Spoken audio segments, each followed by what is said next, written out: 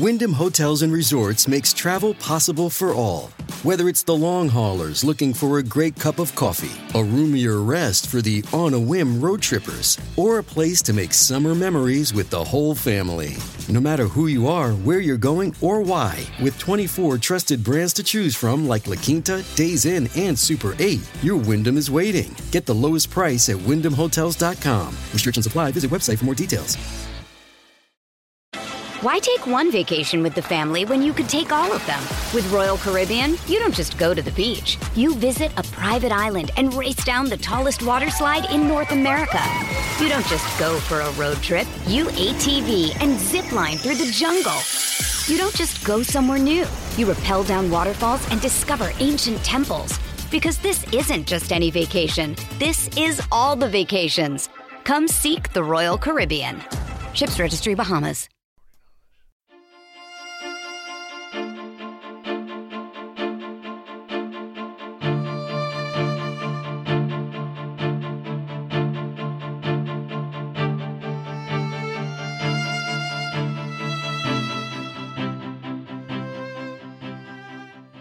Welcome, everyone, to the new 1001 Sherlock Holmes Stories podcast.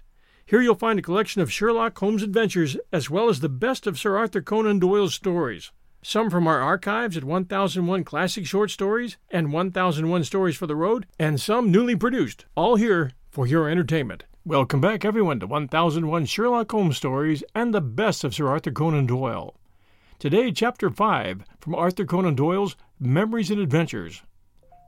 The Voyage to West Africa. It had always been my intention to take a voyage as ship surgeon when I had taken my degree, as I could in this way see something of the world, and at the same time earn a little of the money which I so badly needed if I were ever to start in practice for myself. When a man is in the very early 20s, he will not be taken seriously as a practitioner, and though I looked old for my age, it was clear that I had to fill in my time in some other way. My plans were all exceedingly fluid, and I was ready to join the Army, Navy, Indian Service, or anything which offered an opening. I had no reason to think that I would find a billet upon a passenger ship, and had nearly forgotten that I had my name down, when I suddenly received a telegram telling me to come to Liverpool and to take medical charge of the African Steam Navigation Company's Mayumba, bound for the west coast. In a week I was there, and on October 22nd, 1881, we started on our voyage. The Mayumba was a trim little steamer of about 4,000 tons, a giant after my experience in the 200-ton whaler.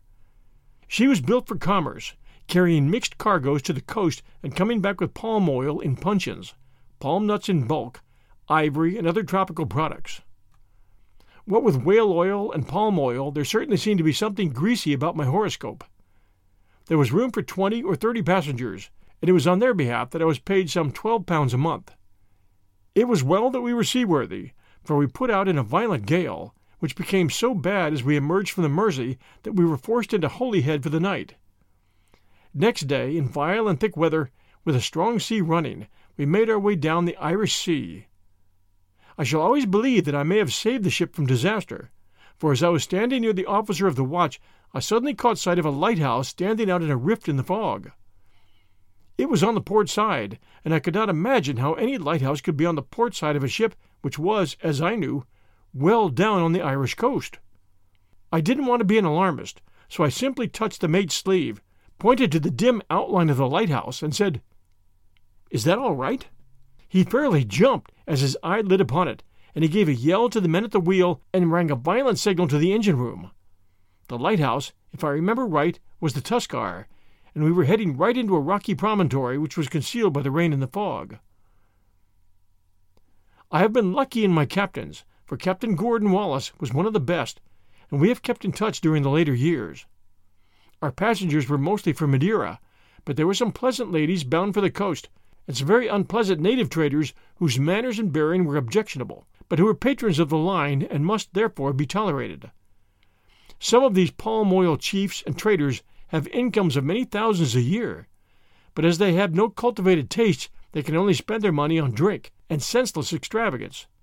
One of them, I remember, had a choice selection of the demi-monde of Liverpool to see him off.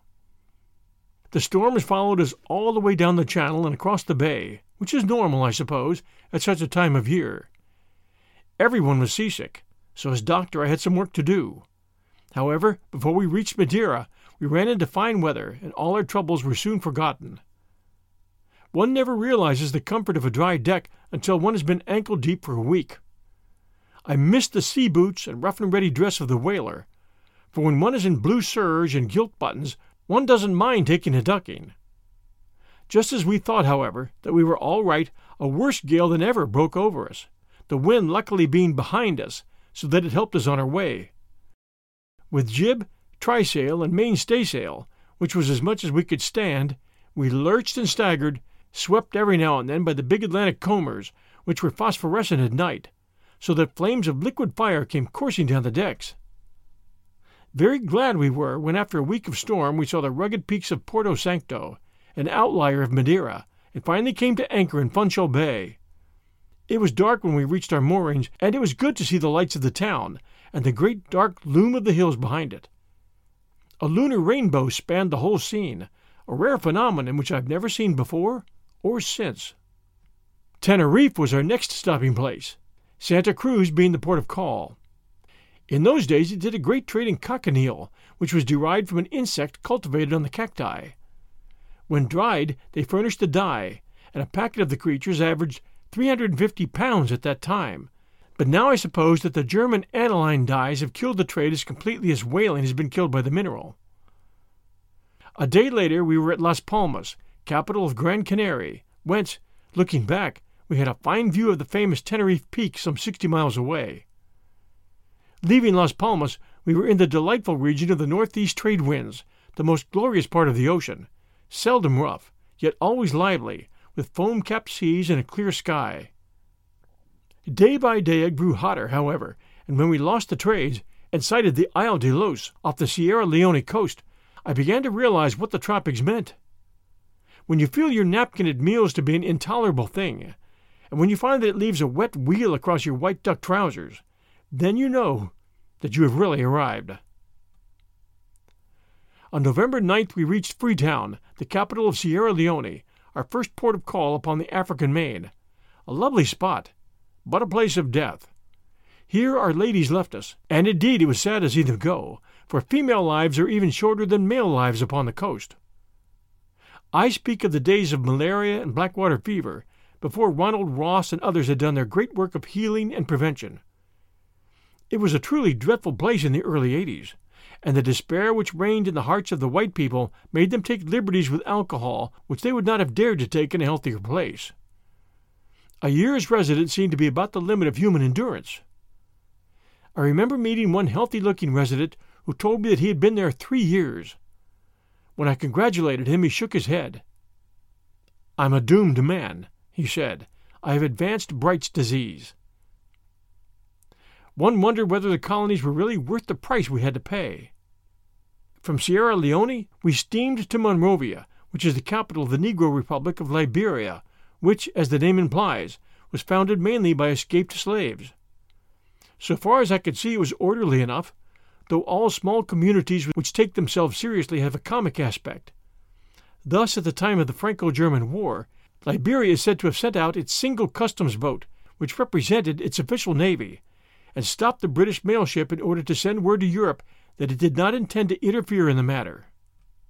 It is a very monotonous view, for whether it is the Ivory Coast or the Gold Coast or the Liberian shore, it always presents the same features: burning sunshine, a long swell breaking into a white line of surf, a margin of golden sand, and then the low green bush with an occasional palm tree rising above it.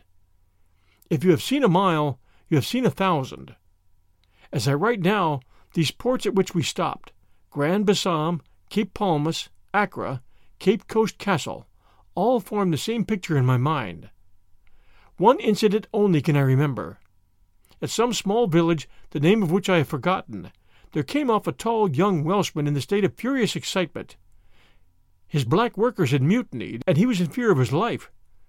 "There they are, waiting for me," he cried, and pointed to a dusky group upon the distant beach. We offered to take him on, but he could not leave his property, so all we could do was promise to send a gunboat up from Cape Coast Castle. I've often wondered how such people got on after the German menace compelled us to draw in all our outlying fleets. This coast is dotted at night with native fires, some of them of great extent, arising no doubt from their habit of burning the grass. It is interesting that in Hanno's account of his journey down the coast, the only piece of Carthaginian literature which has reached us, he talks also of the fires which he saw at night. As he speaks of guerrillas, it is probable that he got as far as the Gaboon, or south of the line. He saw great volcanic activity, and the remains of it is still visible at Fernando Po, which is almost all volcanic. In Hanno's time, however, the hills were actually spouting fire, and the country was a sea of flame, so that he dare not set foot on shore. I have wondered sometimes whether the last cataclysm at Atlantis may not have been much later than we think. The account of Plato puts it at about 9,000 B.C., but it may well have been a gradual thing, and the last spasm have been that of which Hanno saw the traces. All this activity which he described is exactly opposite the spot where the old continent was supposed to have been. Our ships have rough and ready ways as they jog down the coast. Once we moved on while 100 native visitors were still on board. It was funny to see them dive off and make for their canoes. One of them had a tall hat, an umbrella, and a large colored picture of the Savior, all of which he had bought at trading booths which the men rig up in the forecastle. These impedimenta did not prevent him from swimming to his boat. At another minor port, since we were pressed for time, we simply threw our consignment of barrel staves overboard, knowing that sooner or later they would wash up on the beach, though how the real owner could make good his claim to them, I don't know. Occasionally the native scores in this game. Some years ago, before Dahomey was annexed by the French, the captain took the oil casks on board at Whydah by means of a long rope and a donkey engine, an ingenious way of avoiding the surf, which came to a sudden stop when a company of the famous Amazons appeared and threatened to fire upon the ship if they did not pay their dues to the surf boats in the ordinary fashion. I had myself to pay my dues to the climate, for on November 18th I find an eloquent gap in my diary. We had reached Lagos, and there, rolling in a greasy swell off that huge lagoon, the germ or the mosquito, or whatever it was, reached me, and I was down with a very sharp fever. I remember staggering to my bunk, and then all was blanked out. As I was myself doctor, there was no one to look after me, and I lay for several days fighting it out with death in a very small ring, and without a second. It speaks well for my constitution that I came out a victor. I remember no psychic experience, no vision, no fears, nothing save a nightmare fog from which I emerged as weak as a child. It must have been a close call, and I had scarcely sat up before I heard that another victim who got it at the same time was dead. A week later found me, convalescent and full of energy once more, up the Bonny River, which certainly never got its name from the Scotch adjective, for it is in all ways hateful with its brown-smelling stream and its mango swamps. The natives were all absolute savages, offering up human sacrifices to sharks and crocodiles. The captain had heard the screams of the victims and then seen them dragged down to the water's edge, while on another occasion he had seen the protruding skull of a man who had been buried in an ant-heap. It is all very well to make game of the missionaries, but how could such people ever be improved if it were not for the labors of those devoted men? We called at Fernando Po, and later at Victoria, a lovely little settlement upon the Main, with the huge peak of the Cameroons rising behind it. A dear homely Scotch lassie was playing the part of missionary there, and if she did not evangelize, she at least civilized, which is more important. It lies in a beautiful bay studded with islands and well wooded all round. For some reason the whole style of the scenery changes completely here, and it is the more welcome after the 1,000 miles of monotony to the north. All this land went, for some reason, to Germany later, and has now reverted to the French, who are not, as a rule, good colonial neighbors. I went ashore at Victoria, and I cannot forget my thrill when what I thought was a good-sized bluebird passed me, and I found that it was a butterfly. To reach Old Calabar we had to steam for 60 miles up the Old Calabar River, the channel line so near the shore that we brushed the trees on one side. I lay in wait with my rifle, but though I saw the swirl of several alligators, none emerged. Old Calabar seemed the largest and most prosperous place we had visited, but here also the hand of death was over all, and it was eat, drink, and be merry for the old and unsatisfactory reason. Here again we met one of these young lady pioneers of civilization. Civilization is the better, but it is a stern and dreadful call which summons a woman to such work. Getting a canoe, I ascended the river for several miles to a place called Creektown. Dark and terrible mangrove swamps lay on either side with glooming shades where nothing that is not horrible could exist. It is indeed a foul place. Once in an isolated tree, standing in a flood, I saw an evil-looking snake, worm-colored and about 3 feet long. I shot him and saw him drift downstream. I learned later in life to give up killing animals, but I confess that I have no particular compunctions about that one. Creektown is in native territory, and the king sent down a peremptory order that we should report ourselves to him. But as it sounded ominous and might mean a long delay, we got our paddles out and were soon back in British waters. I had a curious experience one morning. A large ribbon-shaped fish, about 3 or 4 feet long, came up and swam upon the surface near the ship. Having my gun handy, I shot it. I don't think 5 seconds could have elapsed before another larger and thicker fish, a big catfish, I should say, darted up from the depths, seized the wounded fish by the middle, and dragged it down. So murderous is the food search, and so keen the watch in nature. I saw something similar in the mixed tank of an aquarium once, where a fish stunned himself by swimming against a glass front, and was instantly seized and devoured by his neighbor. A strange fish to which I was introduced at Calabar was the electrical torpedo fish. It is handed to you in an earthenware saucer, a quiet little drab creature about 5 inches long, and you are asked to tickle its back. Then you learn exactly how high you can jump. The death-like impression of Africa grew upon me. One felt that the white man, with his present diet and habits, was an intruder who was never meant to be there, and that the great sullen brown continent killed him as one crushes nits. I find in my diary, "O Africa, where are the charms that sages have seen in thy face? Better dwell in old England on alms than be rich in that terrible place." The life aboard ship, however, was an easy and, in some ways, a luxurious one. Too luxurious for a young man who had his way to make in the world. Premature comfort is a deadly, enervating thing. I remember considering my own future. I stood upon the poop with a raging thunderstorm around me, and seeing very clearly that 1 or 2 more such voyages would sap my simple habits and make me unfit for the hard struggle, which any sort of success would need. The idea of success in literature had never crossed my mind. It was still of medicine only that I thought, but I knew by my Birmingham experience how long and rough a path it was for those who had no influence and could not afford to buy. Then and there I vowed that I would wander no more, and that was surely one of the turning points in my life. A wander jar is good, but to wander jar may mean damnation, and it is hard to stop. I find that on the same day of fruitful meditation I swore off alcohol for the rest of the voyage. I drank quite freely at this period of my life, having a head and a constitution which made me fairly immune, but my reason told me that the unbounded cocktails of West Africa were a danger, and with an effort I cut them out. There is certain subtle pleasure in abstinence, and it is only socially that it is difficult. If we were all abstainers as a matter of course, like the real Mohammedans, none of us would ever miss it. I did a mad thing at Cape Coast Castle, for in a spirit either of bravado or pure folly, I swam round the ship, or at least for some length along her and back again. I suppose it was the consideration that black folk go freely into the water which induced me to do it. For some reason white folk do not share the same immunity.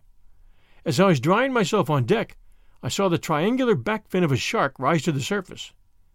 Several times in my life I have done utterly reckless things with so little motive that I found it difficult to explain them to myself afterwards. And this was one of them.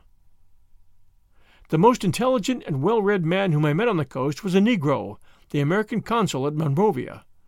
He came on with us as a passenger.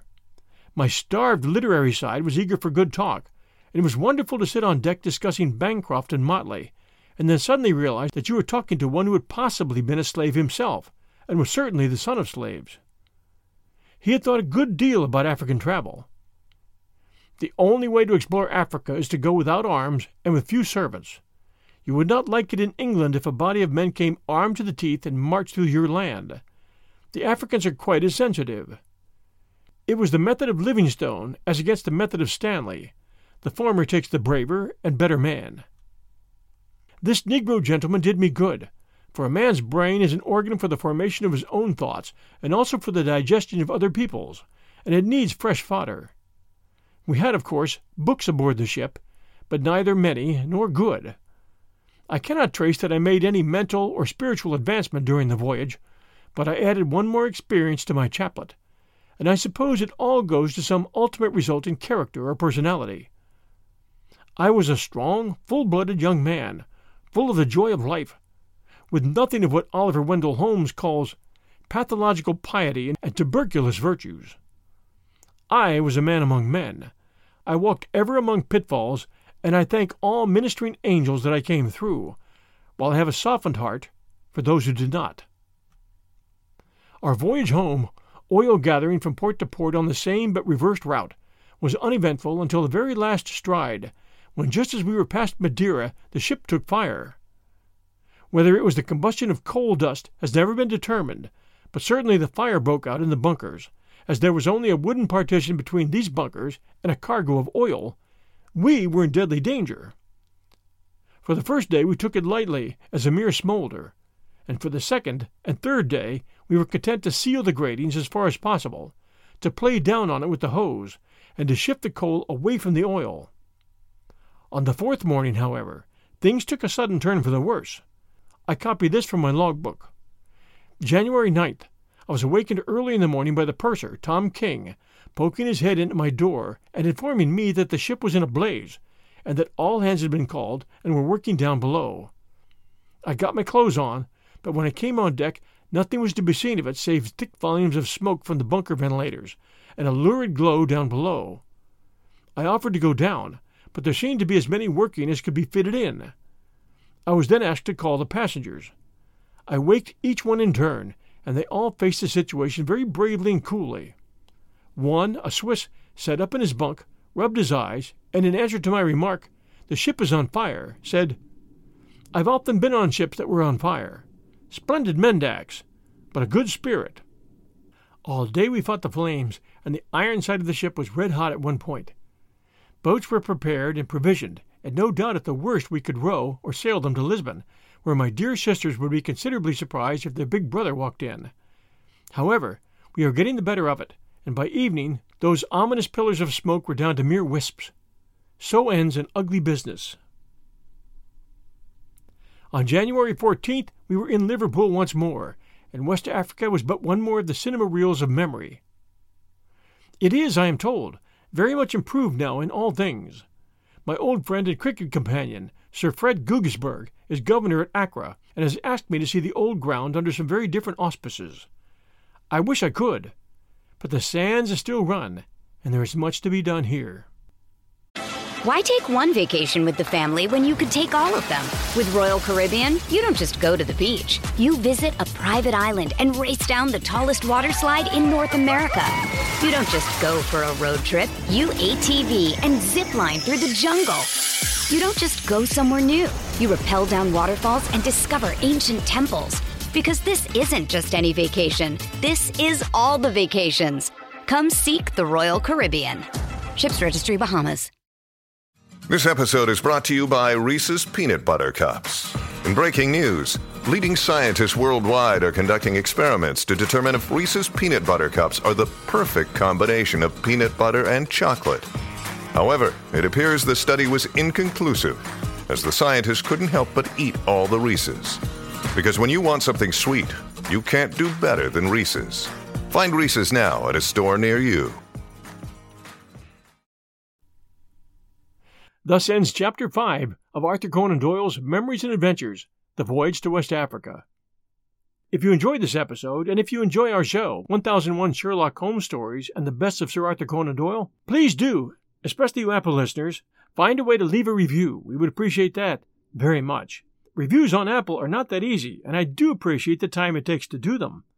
For those of you who have never tried a review, you'll need to Google how to leave a review for an Apple podcast. There's a bit to it, and if things haven't changed, I believe you'll still need your Apple password. But reviews are greatly appreciated, and they help us out a huge bit. So if you enjoy our show, please do share with others, and please do send a review. We do have a few recent ones I'd like to share with you. The first one, 5 stars. Great podcast.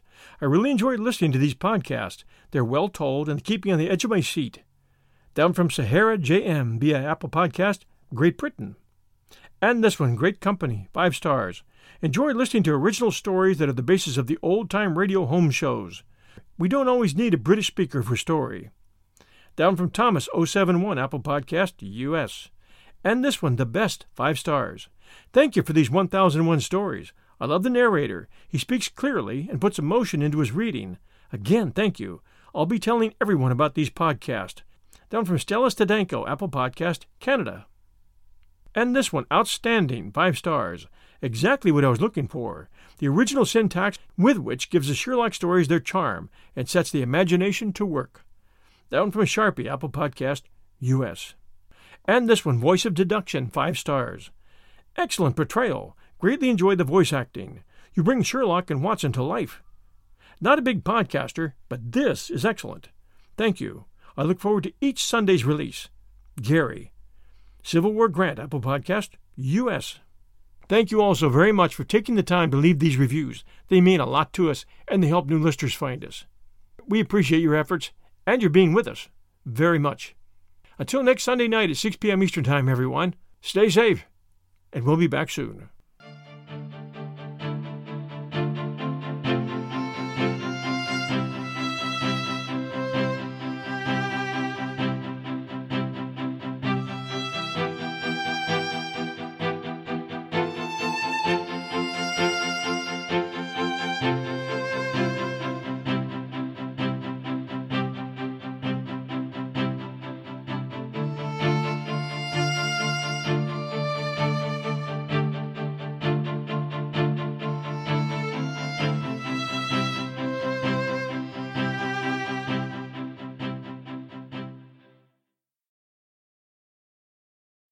When you need mealtime inspiration, it's worth shopping Kroger, where you'll find over 30,000 mouth-watering choices that excite your inner foodie. And no matter what tasty choice you make, you'll enjoy our everyday low prices, plus extra ways to save, like digital coupons worth over $600 each week. You can also save up to $1 off per gallon at the pump with fuel points. More savings and more inspiring flavors make shopping Kroger worth it every time. Kroger, fresh for everyone. Fuel restrictions apply.